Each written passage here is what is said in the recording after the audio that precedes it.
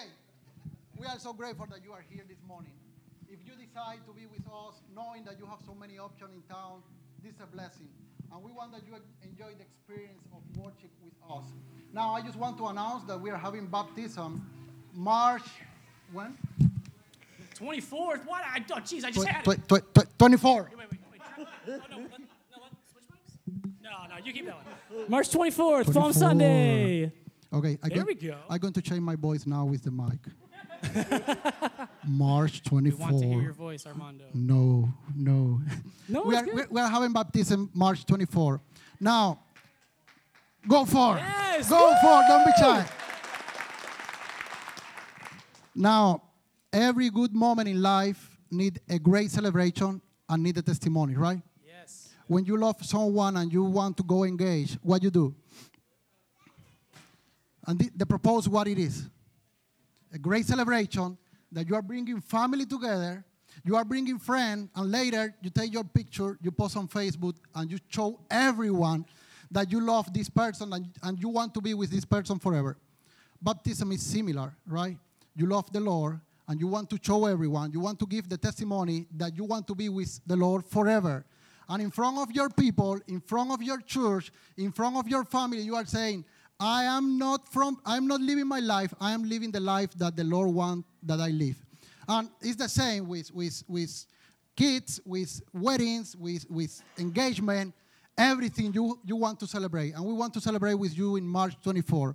And if you are ready to take the next step, now, the question is this, what is the age that you can be baptized? Oh, I was just thinking the same thing. What if I think I'm too old? What is the age? Are you asking me? Yes, you cannot be baptized if you are too old or what? I think if you're older than like 120.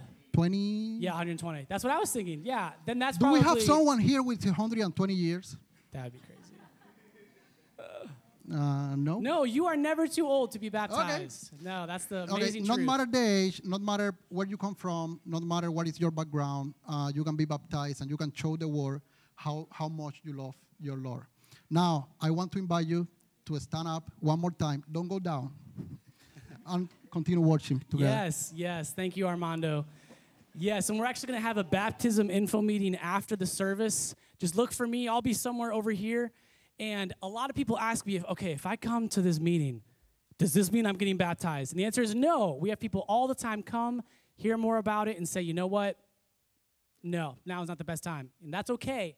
So even if you're just a little bit interested, whether you're a believer in Christ or not, we would love to have you come and hear more about baptisms. That's how strongly we feel about it.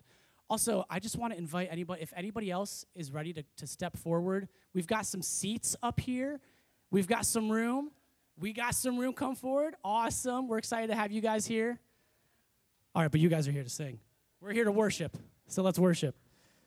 From the moment that I rise, I got blue skies. Chasing down those storm clouds in my way, there's a joy uncompromised over my life. And everything starts with me giving thanks. Give him thanks. And the overflow of a grateful soul, it unlocks the door and lets praises roar. I can't. And God, we thank you for who you are. We thank you for what we believe. We thank you for your truth. We thank you for your faithfulness, God. That when we face adversity, we know we can believe in you. We thank you for your faithfulness. God, we thank you for everything you're doing in Honduras and how you're using us to be a part of that. It's in your name that we pray. Amen. I want to invite up our Honduras team that just got back last week. You guys can have a seat. We're going to take some time out of our service this morning to worship and hear about God's faithfulness in everything that he's done, not just here in Columbus, not just in Ohio or even in the United States, but from what I hear from them, I've only heard bits and pieces. It sounds like God is doing a lot of things all around the world. Hello. Oh, there we go. Good morning, everyone. If you haven't met me or heard me talk about this for the 4,000th time, I'm Rachel Bidwell, and I work with Carrie, who is always hiding right there, to help organize the trips. And unfortunately, I didn't get to go on this last one. Carrie kindly led the trip. I had a lot of FOMO, so I'm really excited to hear about everything. And so I just want to start with, we had quite a few people that hadn't been before, and so we wanted to kind of start with some stories from them and what touched their heart and, you know, what they learned. So I'm going to head down that way, I think, and you guys have a story. Oh, you have a mic? I have a mic. Is it on? Hello. Yes, there we are. I'm Jeff Haynes. This was my first trip to Honduras, and it was an amazing trip. If you ever get the chance or the inkling, I would encourage you highly to sign up. Sign up and go. Just do it. While I was there, I had a chance to meet 6 of my kids that I sponsored. One of them had dropped out of the program, but I had taken gifts down to pass out to the kids as I went out for the home visit. That being said, Nate went down, and his kid had dropped out of the program. And while he was there, he had the opportunity of picking up a couple of more sponsored kids. Well, I said to Nate, I said, he's going to have a chance to go visit these new sponsored kids. I had things for a child that wasn't in the program. I said, why don't you just take some of the things that I have and take them to your kid when you go visit, when your kids. So I'll let Nate continue from there. Yeah, so my name is Nate, and as Jeff was saying, there were 2 kids that I ended up picking up when we went down to Honduras, and one of the kids, his name is Esmiler, and his mom was telling us when we went down there that he had been praying about a soccer ball that he wanted. So his birthday is on February 25th, and he had been praying for a soccer ball that he wanted, and Jeff just so happened to give me a soccer ball to give to him. And it's just amazing to see how, like, God listens to even those prayers, that God is able to listen to the prayers that's going on in the Middle East, and that he cares and listens to the prayers about a kid asking for a soccer ball, that he's not limited in his resources. So I'm just grateful for that. But to encourage everyone here that if you're able to sponsor a kid, then go ahead and do that. But I know over the summer there's an opportunity to also help pack the backpacks that we're taking to Honduras. But if you're not able to do that, then the most important thing is to just pray for the kids, pray for the team. Yeah. That's awesome. Thank you. I had not heard that story yet, so I don't even need to say anything else. I don't know why you're not leading this whole thing. But I would like to hear, Joe, do you want to just talk about, like, visit with your kids and just, you know, quick, did you have gone yet? My name is Joe. This was my first time. It was also Joyce's first time, and Tim's, and Nate, and Jeff's. 1-year veteran, thousands of year veteran. And the few times that my heart melted in different ways. One of the kids we sponsor, 9-year-old girl that Debbie picked out because she shares a name with her. And we walked down the steep, slippery hillside to the main road, and maybe the mom said it in Spanish and I didn't pick up, but the little girl takes my hand and we walk hand in hand down the road to her house. And then the rest of the time we walked anywhere, she held my hand.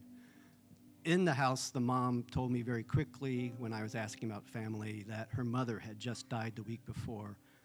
Her father is a pastor and is depressed, and the mother of our girl is taking care of her father because he's grieving. And then on the walk back to the school, at the end of that visit, the 14-year-old brother said, because I had asked about the 14-year-old brother and the 4-year-old sister if they were sponsored, and they are not. And he asked, and I forget the wording, but basically he would be so happy if I would sponsor him. And I made clear that I couldn't make promises. At age 14, he's pretty much going to age out. And when I asked about the Hondurans about that, it sounds like that might be the case, but we could sponsor the 4-year-old.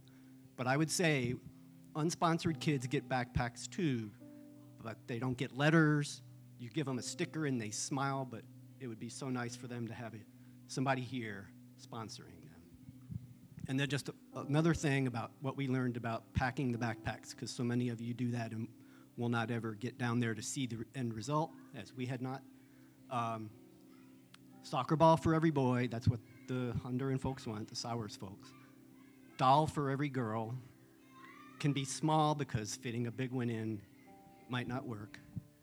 Focus on school supplies over toys. The kids love toys, but the Honduran folks want us to make sure that the backpacks have at least most of the things on their list for school. water bottles, which I don't remember seeing on our list in the past. Every water bottle was in every backpack that we checked from other churches. That was one of our jobs later in the week. Maybe you could put stuff in the water bottle to save space. I don't know what the FDA would say about hygiene on that. Shout out to Joyce for when I couldn't fit if a backpack did not have a soccer ball and I couldn't fit it in, she broke all the things down, took off all the packaging, and by golly, that kid got a soccer ball in there that I would never have been able to manage. And bendable rulers, there you go. Expect stuff to get crushed and mushed and smushed. Pack it with that in mind, because what I witnessed would say, yeah, the time it takes to get down there and then what happens to it down there, don't put things in that might break. Bendable rulers seemed like a great idea after I saw 2 of them. Actually, and then I'm just going to ask Carrie to quickly update us with Pastor Marvin and the church they're building. You saw that building with like no roof. And then his daughter Catherine, because we've been helping there as well. So, you got one. So we're helping him finish the walls for his church, and then next will be the roof. And then his daughter Catherine has autism, and we've been paying for her to go to therapy, and it's really helped. Just over the years that I've seen her, she's more, she can go to the bathroom on her own now, and she's going through therapy. My sister went with us on the trip, and she's a child therapist. She was able to talk with the therapist and ask about the different therapies and stuff, and she's really improved. So if you think whatever little bit you send, that $15 doesn't do anything, I think you just heard what all it can do. There's still going to be opportunities to help, hopefully, fingers crossed, with the roof and putting that on, and with Catherine. There's all sorts of opportunities. So please be praying. Please, like you said, any little inkling or any little knocking at your heart's door that you hear, please answer it, because that's how I started however many years ago, and I'd never believe I'd still be doing this. I thought it was a one and done, and here I am. So, and same thing, with Carrie, and we've had people go multiple times, and I hope everyone that went once wants to go again and would try and go again. There'll be some more information about signing up for the trip, but even more importantly, like you said, sponsoring the kids. You can go to mylcc.info. I just did it on my phone quickly to make sure I was telling you the right things. Super easy. Click some buttons, pick some cute kids. And really, that's it. Rhett, do I have time to pray real quick? Yes, you do. Okay. Heavenly Father, thank you so much for this team that was able to go down and take our love all the way down there. Thank you for the Sours and what they started however many years ago, and that we were able to, find them and meet them and partner with them, and to build this relationship with Pastor Marvin and Arenales and the people there. We love you so much, and we ask your blessing going forward, planning these trips, and that we're able to continue that relationship for a long time to come. Amen. We believe that, Father. We thank you. Amen. Y'all can have a seat.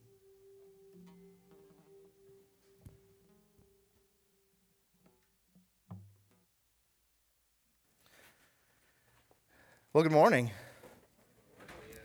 It's really good to be with you. Welcome to everyone, especially those of you that may be with us for the first time or still with us. We don't normally meet in our lobby.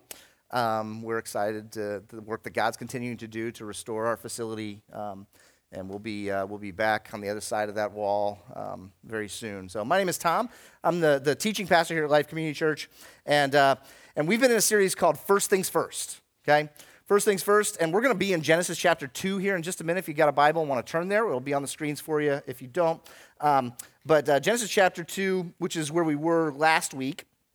But I want to just start this morning by saying, there's a lot of ground to cover, so I'm gonna kind of jump in here. But I'm going to jump in by saying, life has all kinds of experiences, right?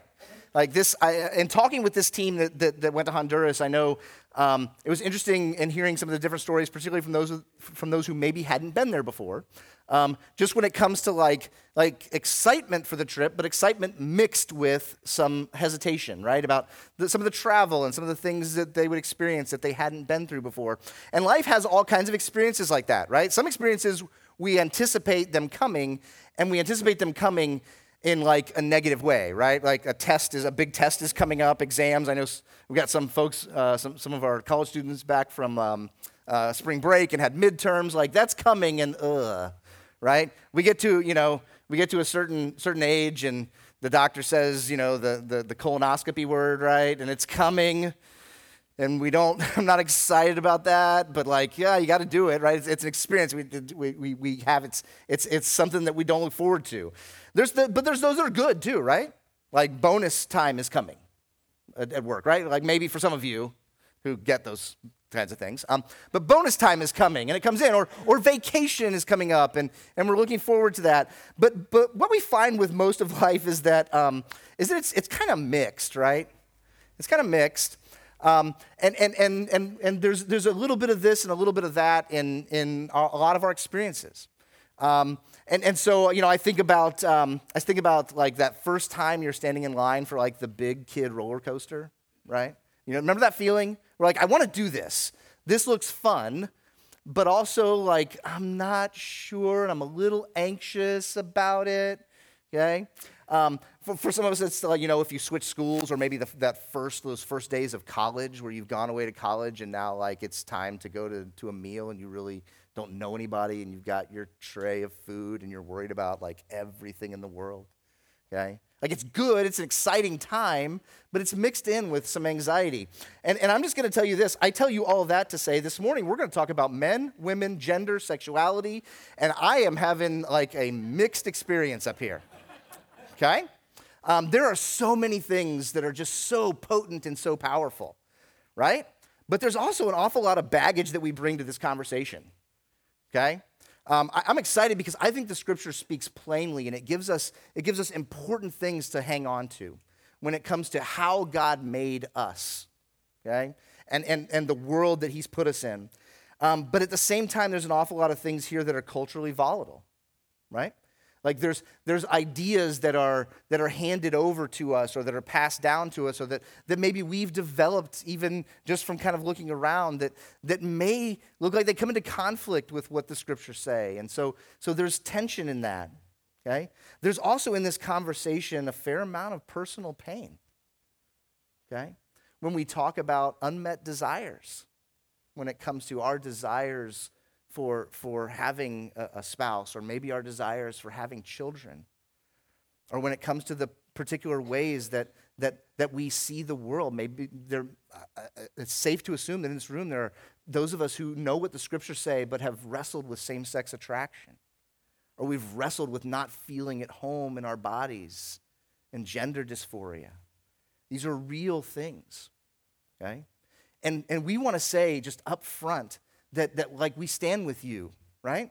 As those of you who bring pain to this conversation, we stand with you and we hear you and we feel for you and with you, okay? And many of those experiences are ours as well, okay? But as we jump into this, we do have to know as well that we just can't say everything about this topic, okay? We can't say everything about this topic, like pretty much every topic that we come across. But we're going to ask that you hang in with us. So we've been in this series in Genesis called First Things First. First Things First. And so far, here's where we've been, okay? Before we get into men and women, here's where we've been. We've looked at amongst the things that are said here in these early chapters of the Bible, Genesis chapters 1 and 2, and the next upcoming weeks we're going to look at chapter 3, that God is a light bringer, an order maker, and a filler. Like He brings light and order and filling. That's what He does, okay? And He tells us that in the very first page of the Scriptures. He also tells us that we as people are made uniquely in His image, right? We are unique in all creation, made in His image. We also found out that God made rest for us, but He not only made rest for us, He also made work for us, right? He made rest and work for us and for our good. And today in Genesis chapter 2, we're going to take a look at another act of God in creation. And we're going to start in verse 18.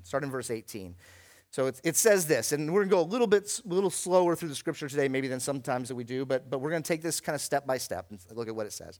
Genesis chapter 2, verse 18 starts with this. It says, "The Lord God said, 'It is not good for the man that He made and put him in a garden, gave him work. He says, it is not good for that man to be alone. He says, I will make a helper suitable for him. Okay?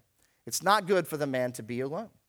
If you were with us last week, one of the things that I think is a little bit startling to us when we come to these early passages of Genesis is that it's not as idyllic as we might think it ought to be, right?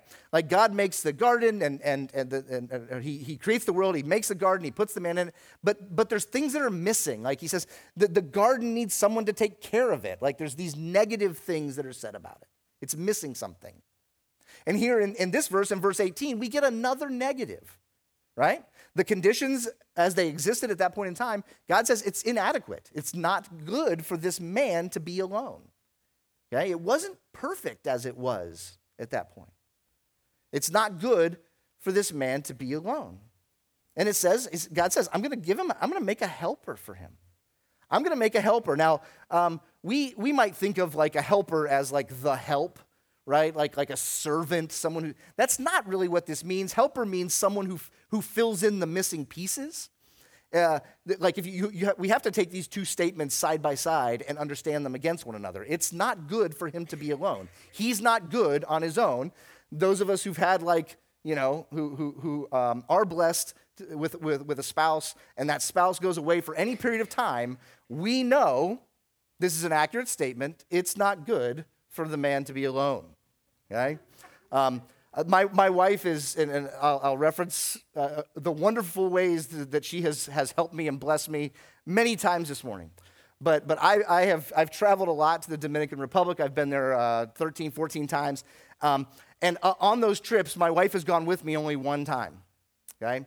And I did all that over a span of about 12 years. I went on about one trip a year. And the first year, okay, that my wife went to the Dominican Republic and I stayed home. Okay? We were excited. We're talking about mixed. We were excited. It was going to be great. I had all the kiddos at home by myself. I got it planned out. The very first day, I got a call from the school that there was head lice.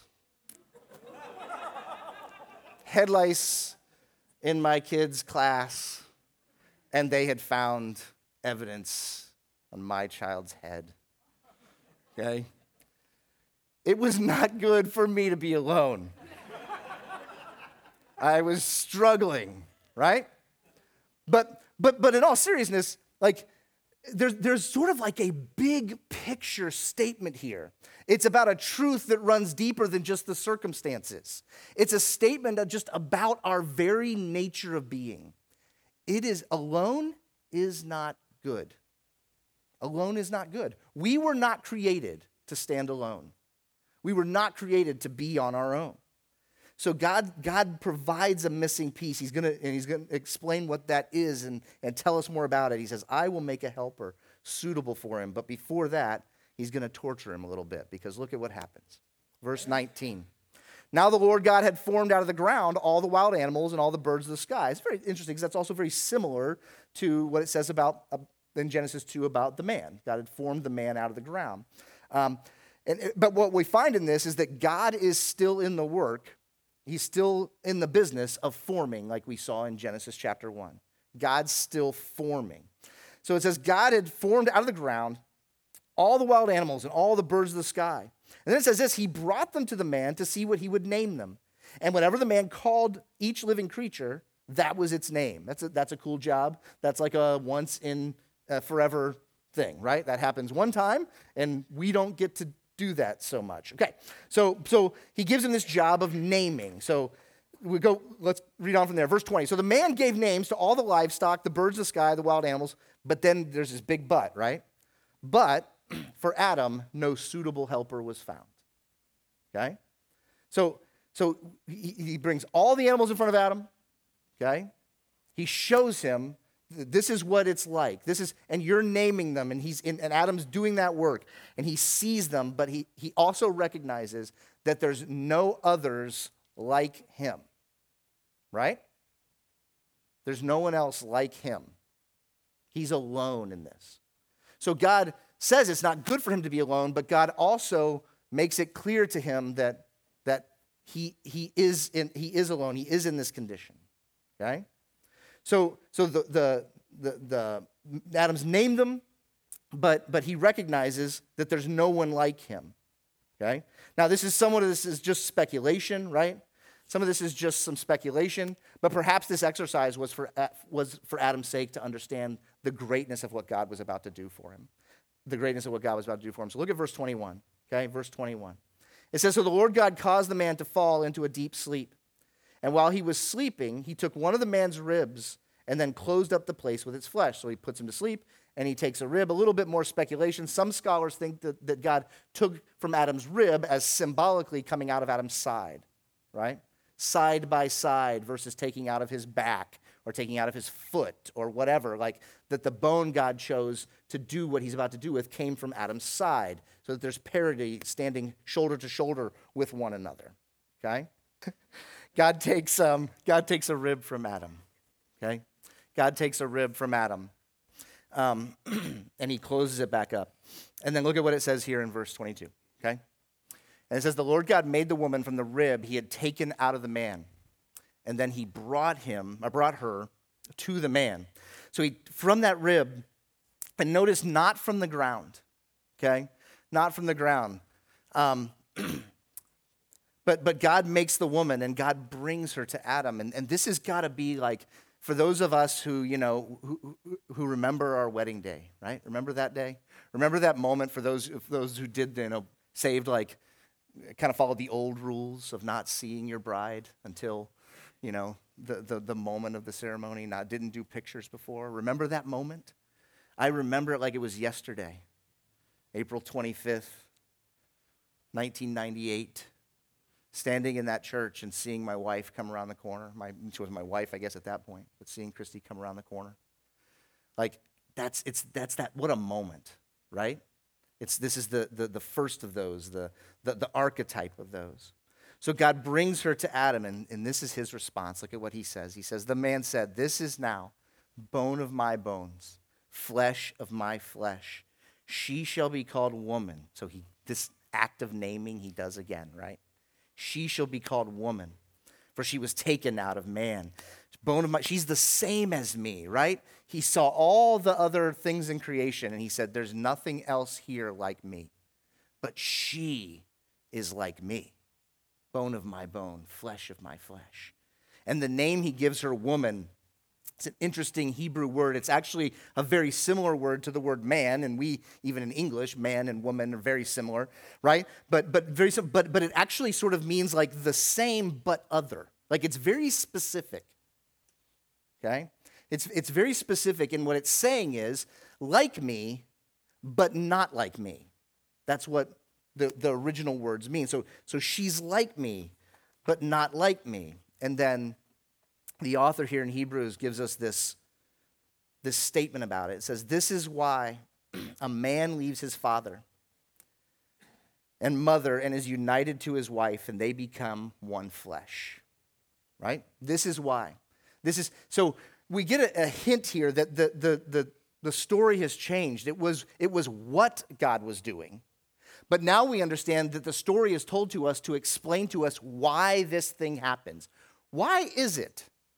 Why is it that we honor marriage? Why is it that men and women have been doing this across cultures, across centuries, leaving their own families and coming together and joining new families?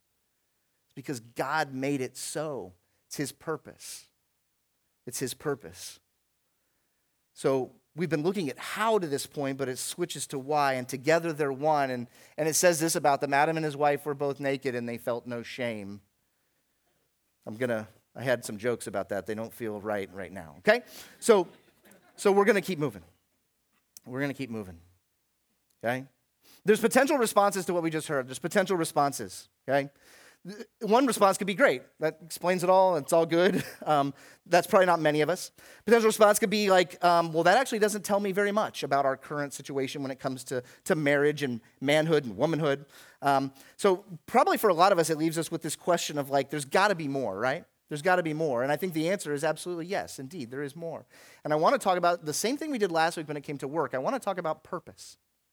Why, right? It tells us here at the end of this, like, This is why this happens. So let's talk about the purpose. Let's talk about the purpose, because in the NIV, what we read is it says, this is why this happens. A man leaves his father and mother. The ESV, another English translation, says, therefore, right? Therefore, a man leaves his father and mother. The New American Standard Bible, a very word-for-word translation, says, for this reason, okay? Because men and women were created for one another, for this reason. It's getting at the purpose in the design. There is a purpose. We need to see it, to recognize. And I believe we've already been told what that purpose is in the scriptures. In Genesis chapter 1, this will take us back to chapter 1. It'll take us back to a passage that Jeff shared with us about a month ago. But it says this in Genesis chapter 1, verse 27, right? Look at what it says. It says, so God created mankind, people, in his image. In the image of God, he created them. Notice that it's plural. He created them in his image. And then this last line, male and female, he created them. Male and female, he created them. God's image is male and female. See, God himself is not gendered in biology the way we think of it, right? But both maleness and femaleness reflect God's image. And it's only with the two of them together that give us the full picture of who God is. It's when male and female together, our combined design reflects God's image. Our combined design reflects God's image. And look at the next verse in Genesis chapter 1 and verse 28. It says, God blessed them and said to them, be fruitful and increase in number. Fill the earth and subdue it. Rule over the fish in the sea and the birds in the sky and over every living creature that moves on the ground. So he says, he makes them male and female in this perfect union with one another. The design of man, the design of woman was meant to go together, right? And for a reason. Look at what it says. He blessed them. He blessed them and said, be fruitful, increase in number, fill the earth, subdue it. Right? What is it? What other work have we seen God do in Genesis chapter 1? What did he do?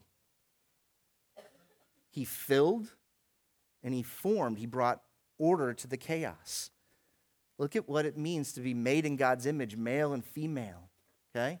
To be made in God's image, male and female. Okay? It's filling, it's subduing, it's forming. It's bringing order to the chaos of the world around us. And we do that, the scriptures tell us we do that together, man and woman. We were built for this. We were built for this. Now, we do something culturally that we need to recognize, okay? And we need to be warned about. We need to be warned to not confuse the blessing and the purpose. The blessing and the purpose. Look at verse 28. God blessed them and said to them. There's two things in there, right? There's a blessing and then there's a commandment. There's a blessing and a commandment. They're not the same. They're not the same. And here's what we mean about this, okay? Here's what we mean. It's an important distinction. And failing to recognize a distinction has led to all kinds of trouble. The purpose of maleness and femaleness is not the good stuff that we get to experience because of it. It's not the romance. The romance is part of the blessing, but it's not the purpose. God did not make male and female so that we could be affirmed romantically by someone else. That's not why he made male and female. That's not part of the design. He didn't make, my wife and I enjoy laughing together and just being together. It's a blessing, but it's not the purpose. The purpose is filling and forming our world and doing that together. Expanding God's loving reign through children, yes, but more through service to God. We do that together with one another. The blessing of God is that he brought so much pleasure into fulfilling our purpose together. The blessings of marriage, the comforts, the pleasures, all of those things are God's blessing as we go about fulfilling our purpose that he gave us. Do we understand the distinction? And if we replace the purpose with the blessing, we will be sorely disappointed. If we try to make the blessing the purpose, we'll be disappointed. My wife does not exist just to please me. She does. I find pleasure in being with her. That's not why she exists. That's not what she was made for, designed for. And the same is true from me to her. All right, I promised. We're going to move on. Okay. So in this series, we've talked first things first, right? Which means first in like order that they're given to us, but also first in their importance. Okay, first in their importance. And if this is the case, that they're first in their importance, there's another passage of scripture later on that we need to read through. And it's in Ephesians chapter 5. It's very difficult. It's very difficult, and I'm shaving 10 minutes from it. So I'm asking for an extra dose of your grace. Okay? In Ephesians chapter 5, Paul takes two things, and he weaves them together. Okay? He takes marriage, and he takes the church, and he weaves them together. So I want to read through this, and I'm going to read through it, and I'm going to skip an awful lot of commentary that might be helpful in another time and setting, okay? But we're gonna read through this passage together, and I want to just observe a few things when we get to the end, okay? Verse 20, Ephesians chapter 5, verse 21, it starts right off the bat with things that some of us really don't want to hear, but it says, submit to one another out of reverence for Christ. First things first, this whole thing that we're about to read is about submitting to one another, okay? That there's a posture that God invites us into, and it is a posture of mutual submission. I submit to what's best for you. You submit to what's best for the person, your neighbor next to you. That's the big picture. We cannot ignore that, okay? But it goes on to say, wives, submit yourselves to your own husbands as you do to the Lord. For the husband is the head of the wife, as Christ is the head of the church, his body of which he is a Savior. Keep reading. I don't want to talk about that. Verse 24. We will, but give me a minute. Now the church submits to Christ, so also wives should submit to their husbands in everything. Verse 25, husbands, love your wives, just as Christ loved the church and gave himself up for her, to make her holy, cleansing her by the washing with water through the word, and to present her to himself as a radiant church, without stain or wrinkle or any other blemish, but holy and blameless. In the same way, husbands ought to love their wives as their own bodies. He who loves his wife loves himself. After all, no one ever hated their own body, but they feed and care for their body, just as Christ does the church. Okay? For we are members of his body. For this reason, this is why we have to talk about this in light of Genesis chapter 2. It's the same. Paul is going to quote Genesis chapter 2. For we are members of his body. For this reason, a man will leave his father and mother and be united to his wife, and the two will become one flesh. And now look at what Paul says, and I think this is the key. We can get bogged down in all the talk about submission. We can. We can get bogged down in trying to iron out all the things that culturally wrinkle this passage for us. But look at what Paul says this passage is really about. This is a profound mystery, but I am talking about Christ and the church. And as you go back through this, if you look at this passage again, he's not kidding. We have often said, Paul's talking about marriage, and he's using Christ and the church to help us illustrate and understand marriage. But Paul says, I'm talking about Christ and the church, and I'm illustrating it by talking about marriage. Do we understand the distinction?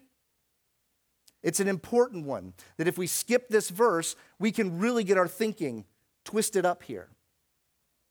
He's saying that marriage is a picture of Christ in the church. That our ultimate purpose is fulfilled in living out Christ in the church in ways that we see it lived out in our relationships to one another, husbands and wives. And he says, this is a profound mystery. It's a profound mystery. Meaning, there are no simple answers here.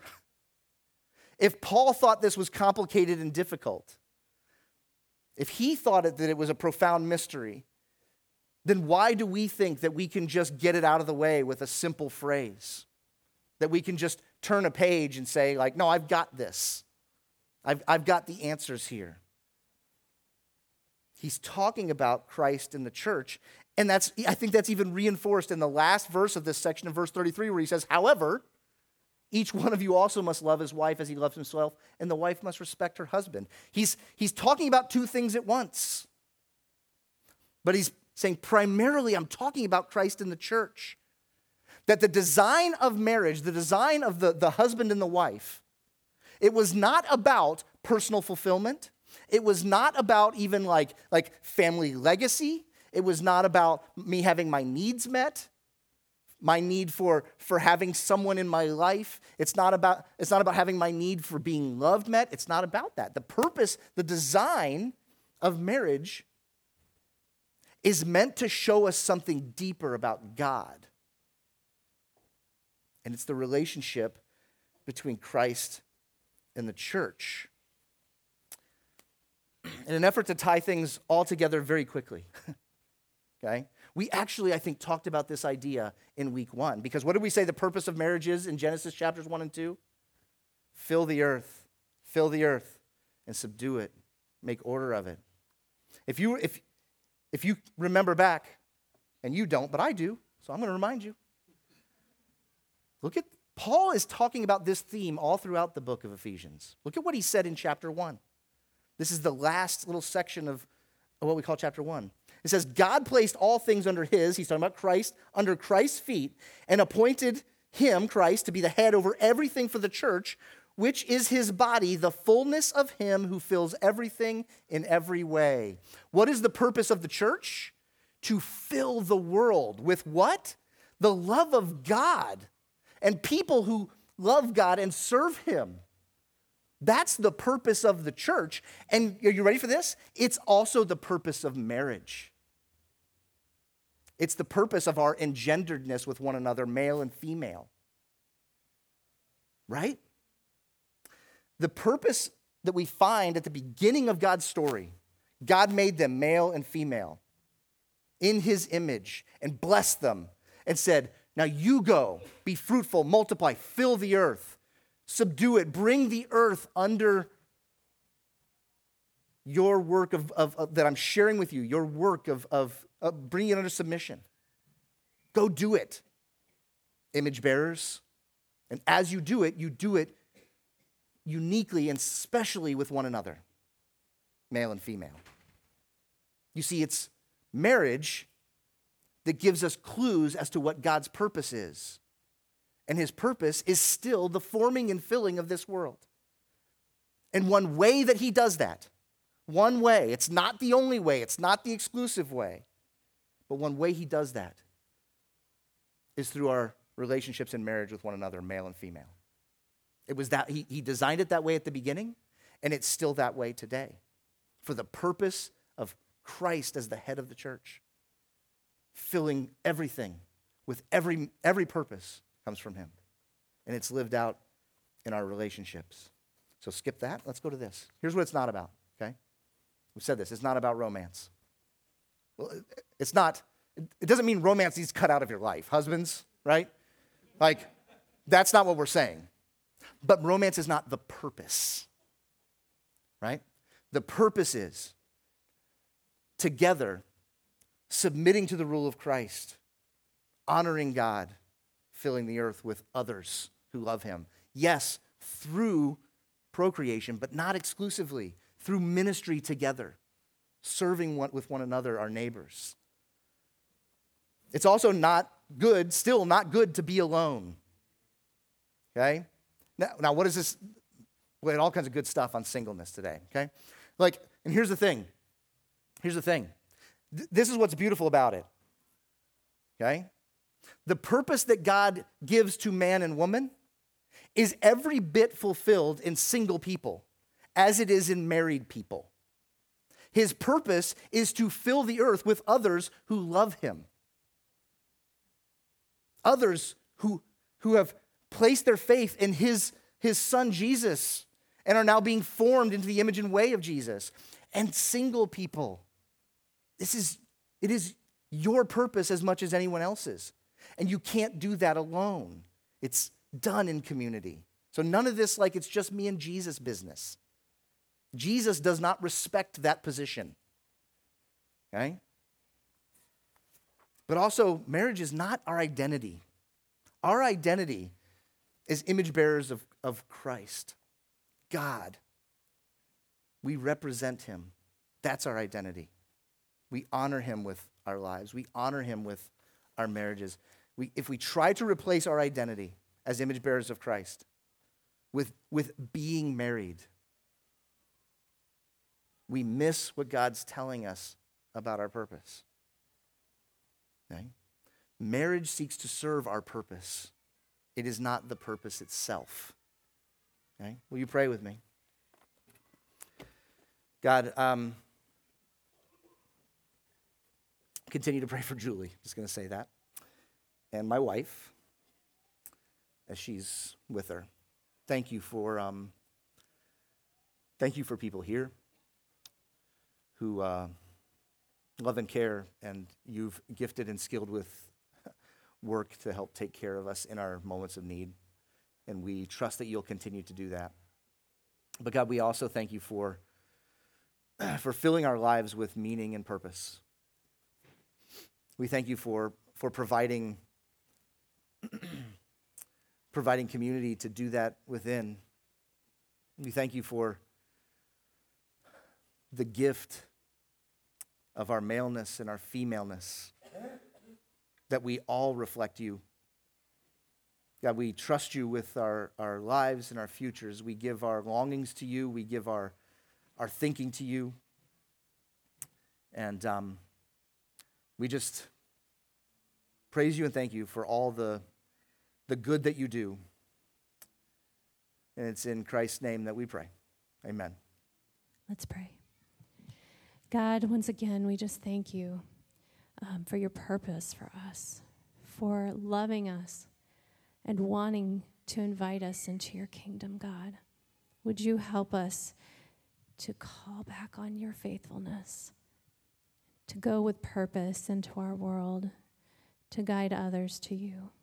God, we just love you, and we pray again for Julie and the Burns family. In Jesus' name, amen. Thanks for being with us this morning. We still want to invite you to a couple of things. The first is we got to hear from our Honduras team this morning, and they shared about their incredible experience and what God did through them in Honduras just a few weeks ago. And so we want to invite you to check out. The signups are up right now for our February trip next year. So we want to tell you to go and check that out. Along with that, we're having a baptism info meeting. It's going to be right behind me. Just look for me if you are interested. We'd love to talk to you about that. We will see you in your small groups, and we'll see you next Sunday. Have a great day.